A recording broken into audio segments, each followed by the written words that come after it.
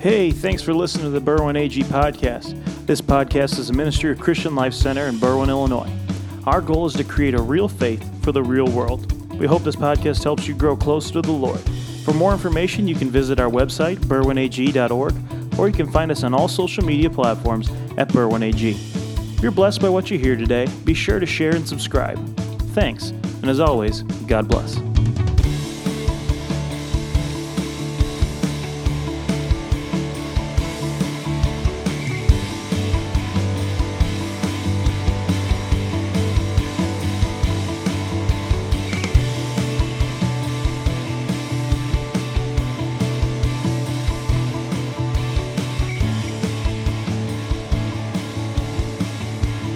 Have your Bible, turn with me to Isaiah chapter 1. See, maybe I can get it up on my telefonio.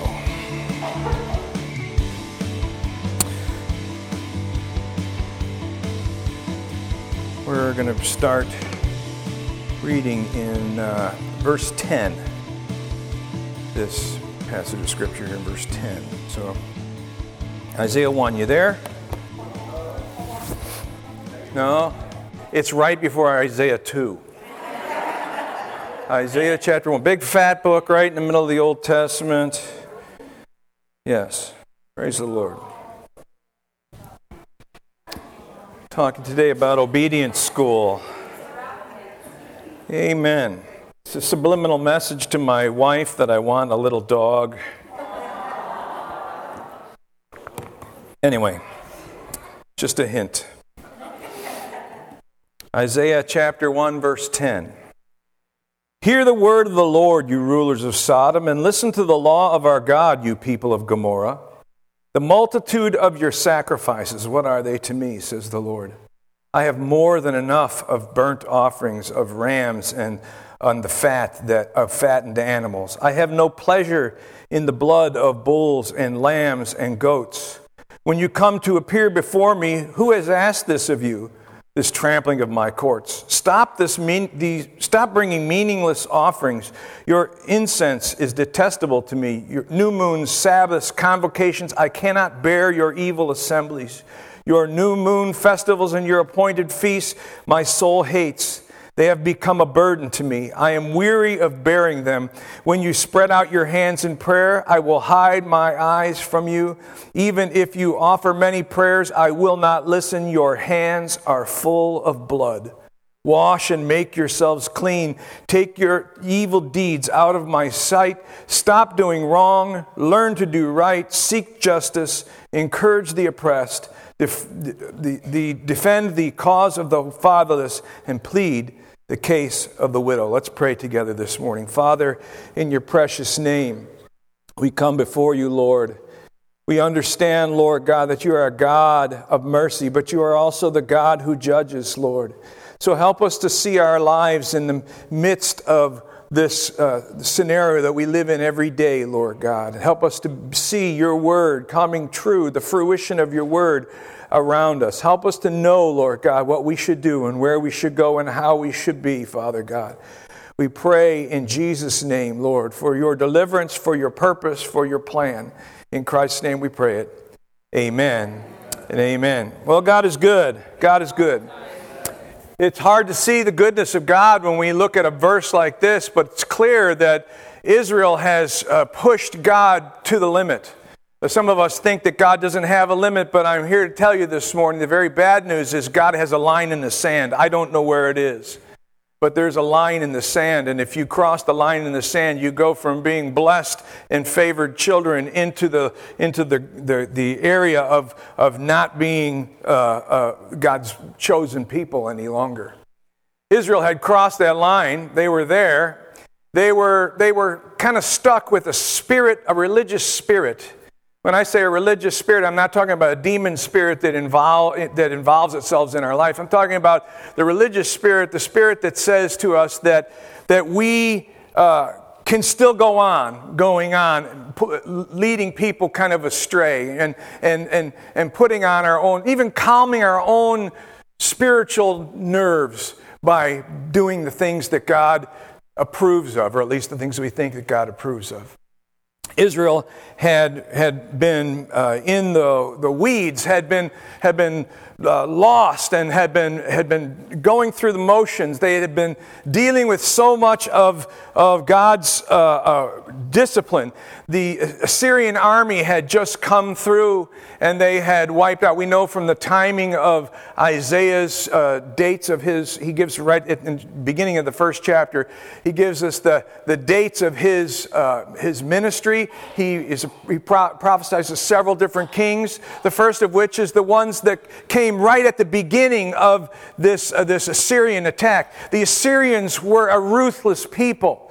The Assyrians were bloodthirsty, ruthless people. They would take a man. Two guys would grab a man by his arm and his leg, another guy would grab his arm and another leg, and then they would run him through with a pole and a pike that would stick up so that his head was on that post. That's what they would do that while you were alive, not while you were dead. They would do that while you were alive, and they would leave you on the corner of the street so that people would know that's what happens to somebody who crosses us. They were a vicious people. Most of the people in that day and time were afraid of the Assyrian army. And Israel has gone through this and is threatened now by further oppression by the Assyrians, further oppression. And of course we know the history is Judah will once again go through this whole issue with Babylon again in a couple hundred years. And it's all because they are going through the motions with this religious spirit. Listen again to what he says here in the very passage that we read. He says, "Hear the word of the Lord, you rulers of Sodom and Sodom. You listen to the law of God, you people of Gomorrah." Now, he's not talking to people who live in Sodom and Gomorrah, because Sodom and Gomorrah was destroyed in the time of Abraham. What he's saying to them is, you guys are a city so full of sin that you are deserving to be destroyed. So I'm just going to call you Sodom and Gomorrah, because you have allowed sin to so impact your city, to so fill your city, and to so oppress and bring down. You know, there's a cumulative loss of holiness just by living in an area, in an era rather, when there's a carnality all around us. The people of God, if we don't hang on to this understanding that God is a holy God, we will slip into becoming more and more like the people of the world. How many of you have been around long enough to see that you'd say that's happened already in the Church of Jesus Christ here? There's several of us who say we see the church moving from where it once was. Now, it was never perfect, but moving from where it once was, now kind of dumbing down the faith, losing the idea Jesus is more of a friend, more of a blesser, more of a person who wants to give us good things. And we love that. We love that about Jesus, but we don't like to emphasize the fact that he's coming again, that his recompense is with him, that he will judge the living and the dead someday, that every single person under the sound of my voice this morning is going to stand before Christ and give account for what they did in the body, for every careless word spoken out of your mouth. Come on, somebody. That's a holy God. That's a holy God. And we need to awaken ourselves to the fact, because the world is not going to be talking to you about holiness, because the very holiness by the very nature is other. Holy means other, means something that is unknown to other people around. It would be like if I was tasting a steak and you had never eaten a steak before. For me to describe to you the wonder of a good ribeye cooked on a 50-degree day on Super Bowl day. A good ribeye, Lord, hear our prayer, right? Amen. A good ribeye cooked on your grill in your backyard, because you could do that in January this year. Hallelujah. Where's the snow? Hey, where's the ribeye? That's what I want to know.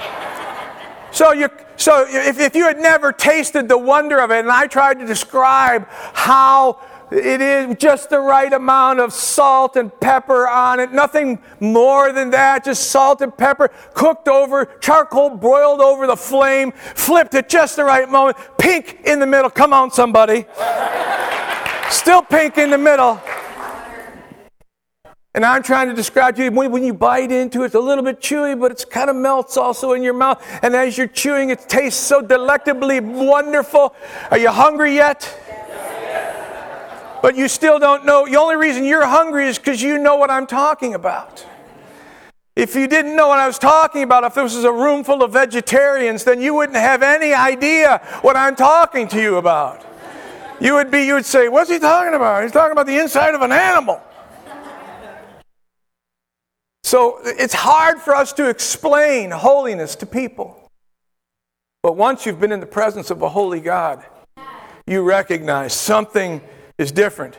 And if that holy God was to say to me, you pastor of Gomorrah and Sodom, I would fall crushed and weep. Because God is calling out their sin. He's calling out their sin. That doesn't seem very nice of God to do that, does it? In fact, what's happening is a big court case. Look over in chapter 1, verse 1.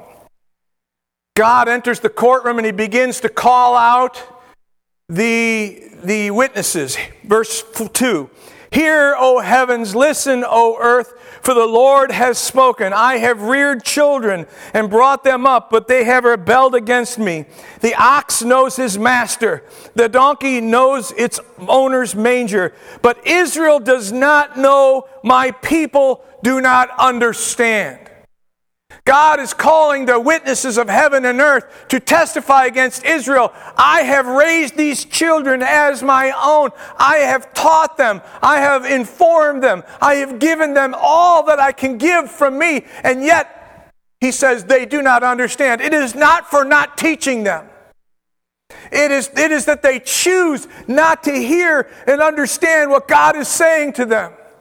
I demand a higher standard from you, he says. I demand a greater sacrifice. I demand obedience to the things that I've given you. I demand appreciation and gratitude for all that I've given you. Hear the word of the Lord, you rulers of Sodom, and listen to the law of our God, you people of Gomorrah. The multitude of your sacrifices, what are they to me, says the Lord? I have more than enough of burnt offerings and rams and fat of fattened animals. I have no pleasure in the blood of bulls and lambs and goats. It was God himself who called to us and said, this is how you are supposed to understand. He did that to show us that it was necessary for us to see what the true penalty for sin is. The penalty for sin is what? Death. And so every year, the Israelites, the Hebrew people, would have to kill something and lay it on the altar and see the fire burn up the body. Oh, thank you. Oh, thank you, Jesus. And burn up the body and give us the image of this bloodletting. Some have criticized the religion of the Jews, saying it is a bloody religion, that it is brutal and bloody. But what he's saying here is that I no longer have any pleasure in these. I called you to, you think you are appeasing me. You weren't ever appeasing me. This blood wasn't covering your sins to make me comfortable with your sin.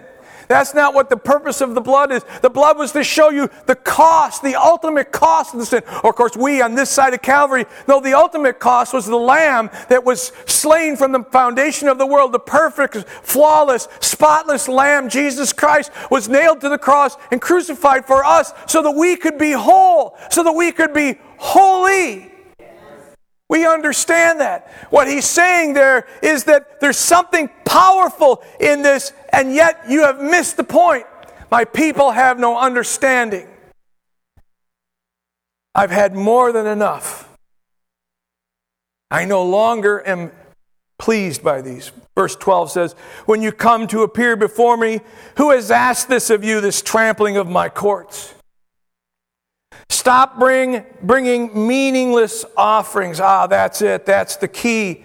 Meaningless offerings. There's something rebellious in every one of us. Something on the inside of us that wants us to go our own way. I looked in the mirror this week. Had a birthday. Was it last week? I think it was. And I looked in the mirror this week and I thought to myself, besides the initial impression of, man, you're getting old. I thought to myself of how I still struggle. Wednesday night I mentioned in my message, I think, that there are issues, simple issues, that I still wrestle with as a Christian. My flesh always leads me away from God. Is that you too? I can't trust my flesh. I can't trust my own decision making. It always leads me away. Jesus was kind of concerned about this when he looked at his disciples and he said, he saw the crowd leaving because Jesus started laying down some heavy stuff on them. We all like the blessings, don't we? Yeah, we do. We like to hear those really blessed teachings. You know, there's pastors on TV that would say, I will never preach anything negative. Well, of course they won't. They have to have millions of dollars in order to keep their show on the air. So they don't ever preach anything heavy, anything deep. Deep teaching causes people to turn away. And Jesus said to his disciples, will you too leave me? And Peter speaks up. You know, Peter's always the first one to open his trap, you know. He says, you alone have the words of eternal life. Where else are you going to go? What else are you going to do? See, the Israelites had decided that they were going to miss out on the heart of their faith and just go with the trappings of their faith. They would show up for temple. They would bring a sacrifice. They would give the things that God supposedly wanted, but their hearts were far from God. They had church attendance, but they didn't have an altar experience. That's the bottom line. Lord, to whom shall we go? You have the words of eternal life. You alone have the words of eternal life. Powerful. Paul knew this. Paul recognized that this rebellion factor in us was always pulling us astray. That we always had that streak of rebellion working on the inside of us.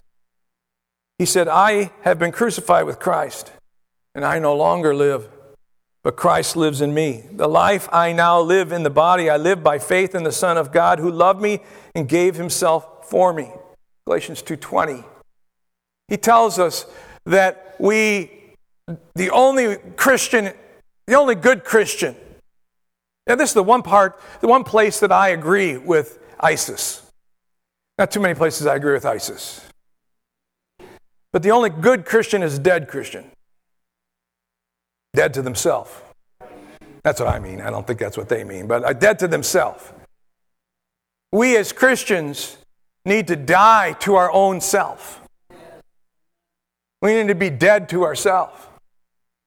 To be dead to myself is to recognize what it looks like when that old zombie Dave starts to rise out of the grave. You ever have zombie you come out of the grave? Starts to rise up. Somebody says the wrong thing to you, and all of a sudden you are... This is a full-bore commitment to Jesus that we're talking about, the Christian faith. You have to give everything to Christ. John knew it. John knew what it was about. They boiled him in oil. Can you imagine a bad sunburn is rough on me. They boiled him in oil and abandoned him to a little island called Patmos. My wife and I this summer saw the place from which they sent him to Patmos. It was awe-inspiring. They boiled him in oil, sent him over there, and in that place, in that severe pain that he must have been in, God appeared to him. Christ appeared to him and gave him what the book that we call the book of Revelation. It's amazing to me. We have shrunken God's expectations of his commitment expectations of us down to a level of comfort. We have tried to domesticate the Lion of the tribe of Judah. We have brought him into our home and said, go sit over in your cage. We'll call on you when we want you. We want his blessings, but we don't want to be obedient. We are fools. Why should you be beaten any longer? Why do you persist in rebellion, the scripture says? Your whole head is injured. Your whole heart is afflicted. Choosing our own way has never worked out for us. I've never heard a single person say, well, I tried it God's way and my marriage messed up. I tried to raise my kids God's way and they rebelled against me. I tried to work as an honest Christian and they all turned against me at work and hated my guts. I know there are people who hate us, and I know there are children who rebel, and I know there are marriages that fail, but I would submit to you it's not because we're doing it God's way. Because somewhere along the way we've missed God. And our love for the world has eclipsed our love for God. It's as if we have two horses running in this race. We lack the discipline that it takes to avoid that which is killing us and injuring us. Our addictions are to food and drugs and alcohol and entertainment. I look at myself in the mirror and I say, dude, you have been struggling with these same 5 pounds for years. Some of you going, 10 pounds. I haven't even got to the second 5. Some of us are circling Mount Sinai again, coming back and saying, here I am, Lord, still the same old deal. Same. Same stuff, different day. I'm wrestling with the same sins, the same issues over and over and over again.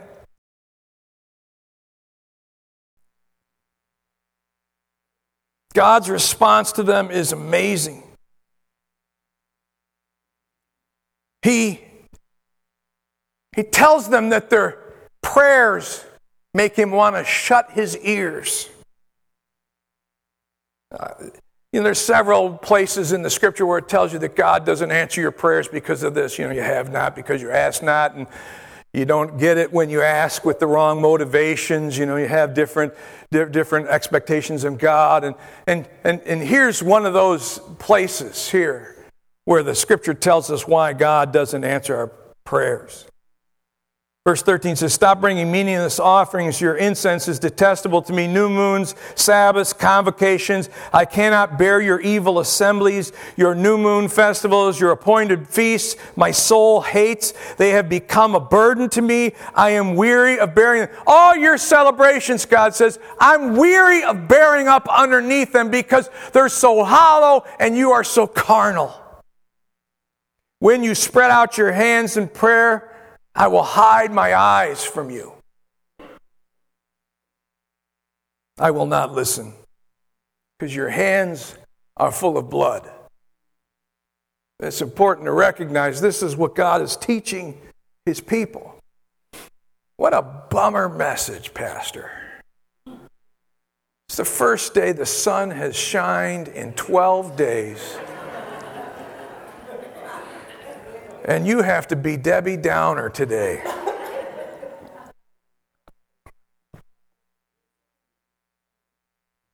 But you see, we're being arrested by the Word of God. If when you read your devotions, you aren't knocked back in your seat occasionally. If when you read your devotions, you don't have to stop reading and get down on your face and call out to God and say, God, I'm guilty of the same thing. If you don't bring yourself to the place where you are completely broken and crushed in the presence of the Lord, then you're not doing your devotions right. If you're reading a little devotional that says you're okay, throw it away. Read the book of Isaiah. You won't get 6 chapters in before you are on your face crying out to a holy God, saying, woe is me, I am undone. We need to bring ourselves to that place. We think in this world, this is for free. We think in this world, when I step off to the side, I don't know what this means. Anyway, we think in this world that people just need to feel better about themselves. God couldn't be more opposed to that. God says, you think too much of yourself already. You think I'm sitting up here waiting for you to bring your offerings in. And then when you bring your offering out, you think I'm going, hey, angels, look, Joey threw $5 into the basket today. Doesn't he love me so much? Did you ever read the book of Job? God is boasting on Job's righteousness. God's excited when we live our life for Him, but it has to be through and through, not the outward things. Oh, you came to church. Oh, you raised your hand. You sang out with your voice even though you stink as a singer. Oh, wow. That's what you gave to God today. The basket came around. You tipped God for a good job this week and blessing you. And now you're just excited that God, it loves you so much. It just loves me so much. And then preacher gets up and he starts to tell us Isaiah 1. Your sacrifices make me sick. This meaningless drivel that you bring before me, your hearts aren't with me. And you parade in and out of church, you bring your Bible and you show everybody how righteous you are as you come in and out, but you're missing the heart of the gospel. You are far from me, he says. When you pray, I see the blood on your hands. In James, he says, when you pray, I hear the cries of the people who you didn't pay, who you owe money. Wow. Who would have thought Visa and MasterCard have a clearer line to God than I do?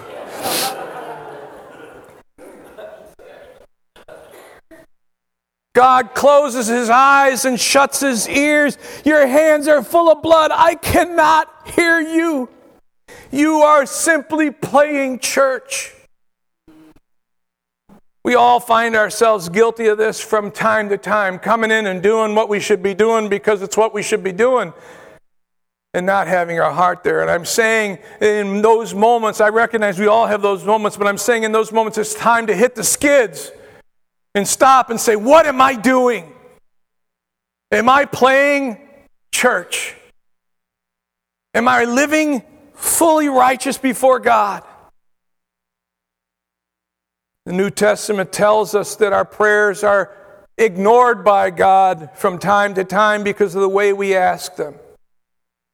But the religious spirit can be exceptionally deceiving. We may believe that we have permission from God to abandon fellowship. I've talked to people who say, yeah, but God is directing us to abandon fellowship with the believers. Really? Not my God's not telling you that. My God says, let us not forsake the assembling of ourselves together. We've really been done a disservice by the people who interpreted the Bible into English for us. They put these headlines in there. This is my second sermon in a row where I'm complaining about the headlines that interrupt the flow of the text. Can I just read you that text for a while? Let us hold unswervingly to the hope that we profess, for he who promised is faithful. It's in Hebrews, late in the book of Hebrews chapter 10. Let us hold unswervingly to the hope that we profess, for he who promised is faithful. We claim that one. Let us consider how we may spur one another toward love and good deeds, not giving up meeting together as some are in the habit of doing, but encouraging one another, and all the more as you see the day approaching. If we deliberately keep on sinning after we have received the knowledge of truth, no sacrifice of sins is left, but only a fearful expectation of judgment and of the raging fire that will consume the enemies of God. Wow. That stupid headline there in your Bible broke up that whole thing on judgment away from the avoiding your assembling of yourselves together in church. Wow, try reading without the headlines. Smoke them if you got them. That's serious business. It's getting real. Let us not, and yet I have people tell, God's given us special dispensation. We're so special. He loves us so much. He wants us to fellowship with no one.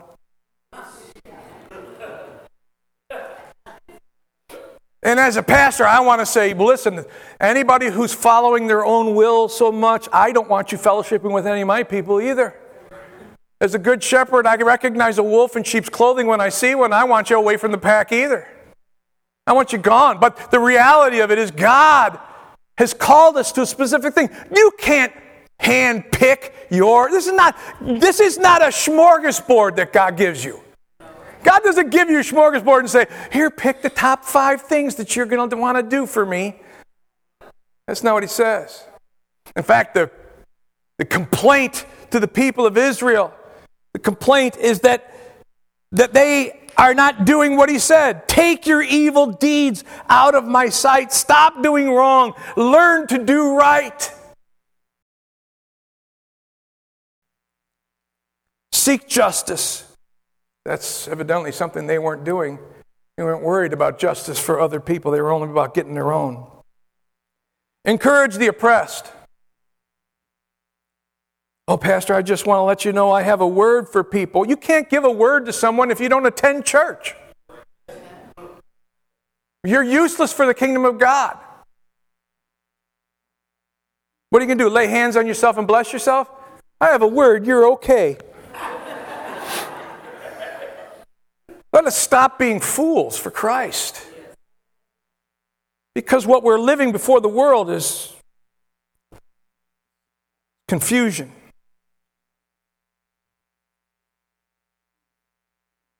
When was the last time you confessed your sin to someone? That's what every Christian is supposed to do according to James chapter 5. Confess your sin so that you may be healed.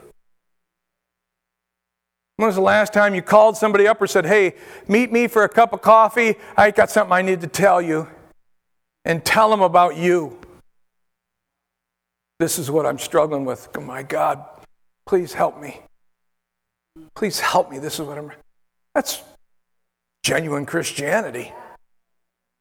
Instead, we come in with our religious spirit and pretend like we've got it all together. Right? And then other people look and say, well, they've got it all together. This isn't the church for me because I'm a hot mess for Jesus. And they can't come in. Your very attitude in not confessing your sin to other people is driving others away from Christ. Or turning them into the hypocrite that you are.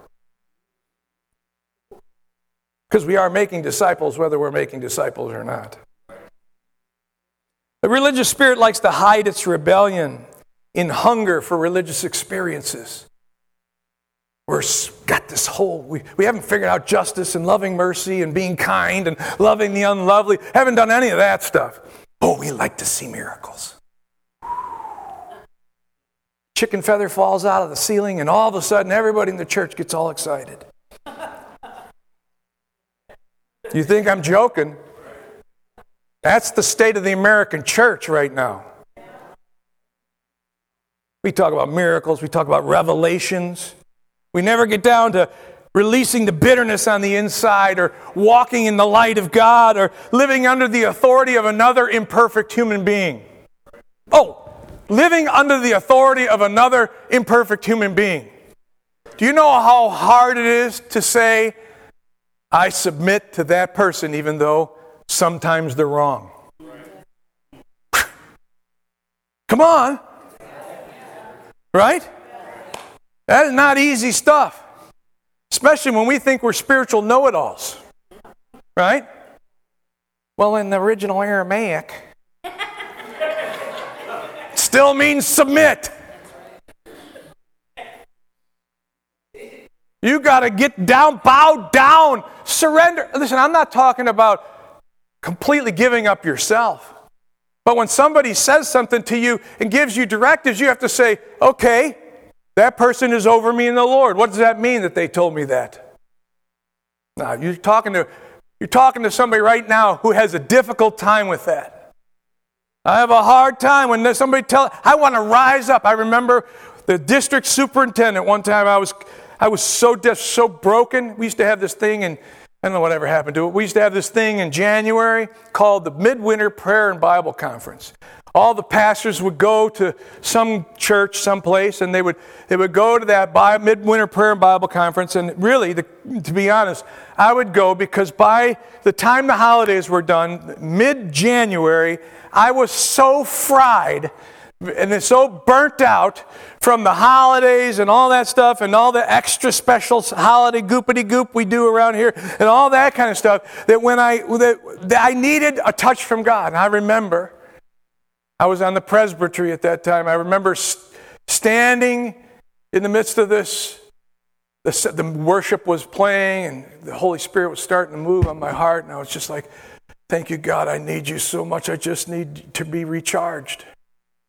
How many of you know it takes a while to recharge that spiritual battery? It's not, you don't get flash charged. It takes a while. I'm standing in the presence and my superintendent comes up and taps me on the shoulder. And immediately my flesh rose up with a kind of a religious spirit, like, who would deign to tap me on my shoulder when I'm talking to the King of the universe? I didn't say that on the outside, I said that on the inside. On the inside, I was like, who would dare to interrupt my fellowship with Almighty God? And I looked over, it was my boss. And I was just honest with him. I mean, you can be submissive and yet honest. I said, Larry, I just really got to touch God. Well, we got a meeting immediately after this. I got to touch God. I just have to touch God.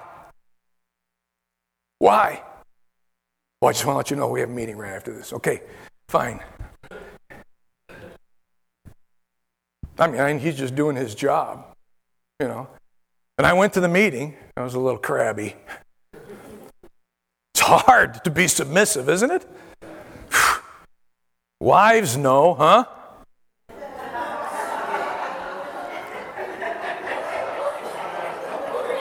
Come on, somebody. Ladies, if you didn't say amen right there, you missed a great opportunity. Men know too. Because Ephesians 5:21 says we should submit to one another out of reverence for Christ.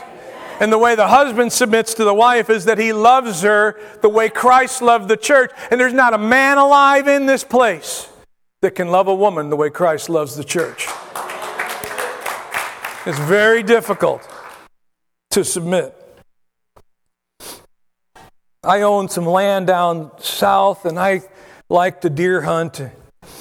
And it always rubs me the wrong way that the state of Illinois wants me to spend $15 on a hunting license so I can shoot the meat that runs across my land. That I've been feeding bags of corn all year long. And it always rubs me the wrong way. I remember one year I said, I'm not even doing that. And God brought a brother alongside me and said, what do you think the Lord thinks about that? And I confess to you, if I didn't have to stand up here and be God's man for 40 minutes on Sunday morning, I don't even know if I would do it. But God said to me, you're going to stand up and talk about righteousness when you can't even cough up $15?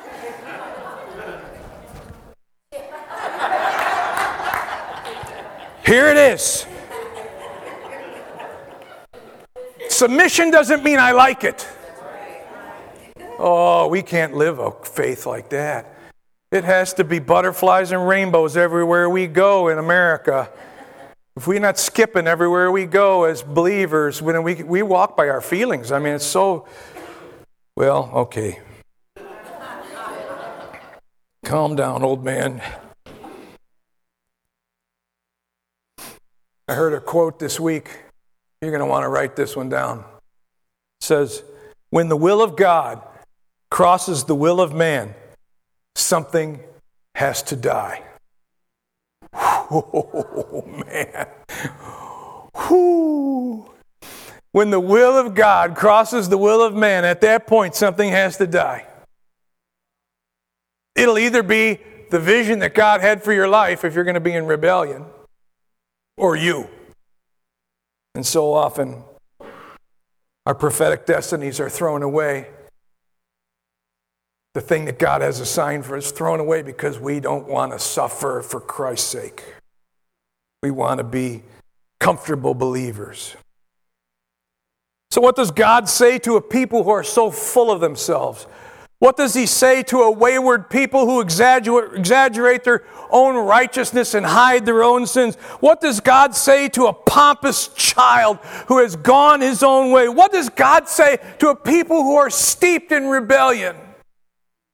It's in verse 18. Come now, let us reason together.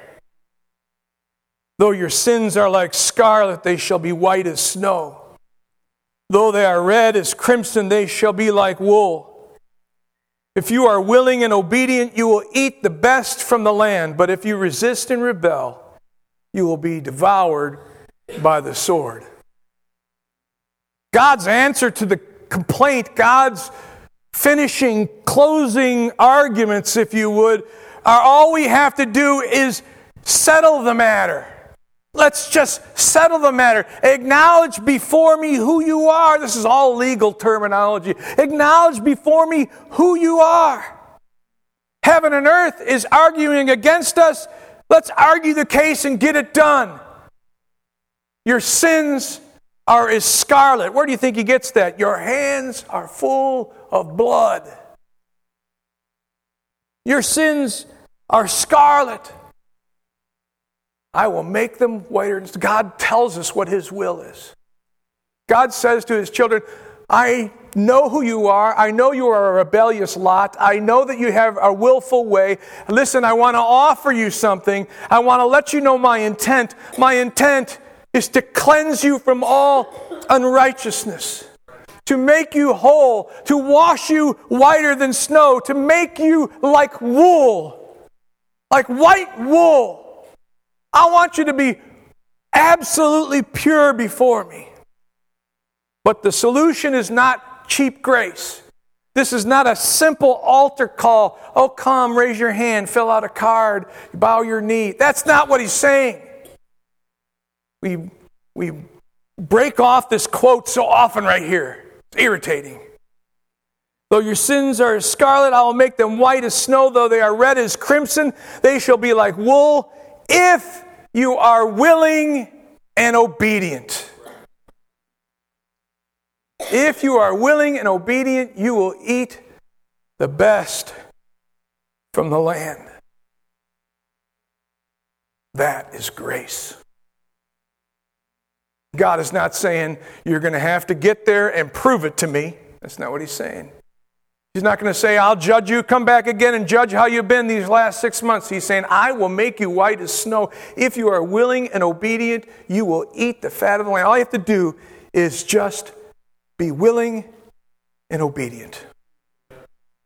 The old hymn says, trust and obey, because there's no other way to be happy in Jesus. If I'm not trusting and obeying God, if I'm not willfully walking in obedience to God, if I'm not quickly repenting when I slip and I fall, if I'm not asking God to break the stubbornness of my own will when I recognize it for what it is, then I am missing out on what God is giving me. And I will never be happy because I'll be fighting this holy God who loves me so much that he never lets me go. When my children were little, I used to explain to them that God put two good handles on either side of their head, their ears.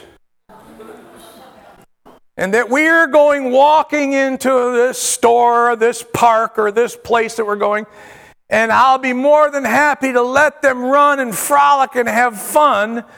But if they get out of line, I'm going to use the handles that God put on the side of their good head.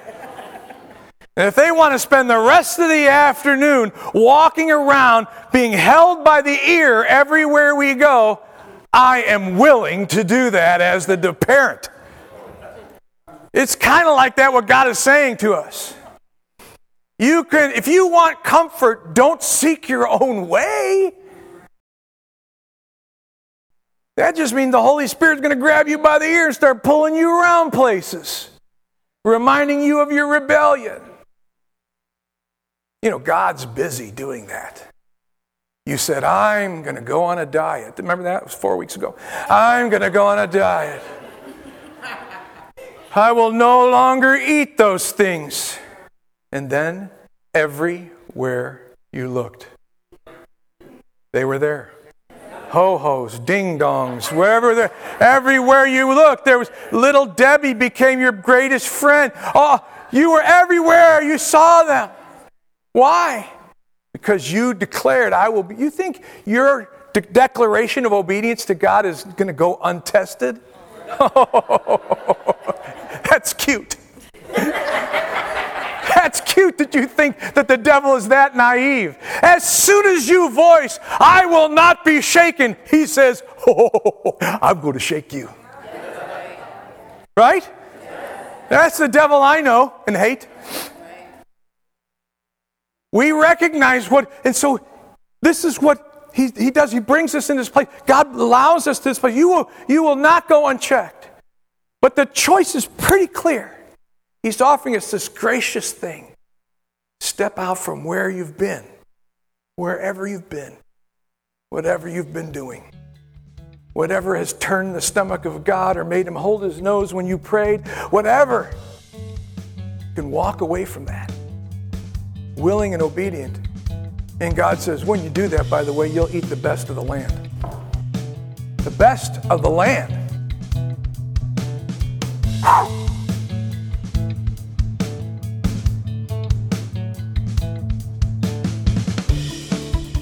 Thanks for listening. We hope you were blessed by today's podcast. We take pride in creating free content that will hopefully enrich your life and lead you closer to the heart of the Father. If you were blessed by what you heard today, help us continue to make content just like this by sharing, subscribing, and if you feel led, by contributing financially on our website, berwynag.org. As always, if there's anything that we can do to help you in your walk with the Lord, contact us on our website, berwynag.org, or on social media at berwynag. Thanks again for listening, and God bless.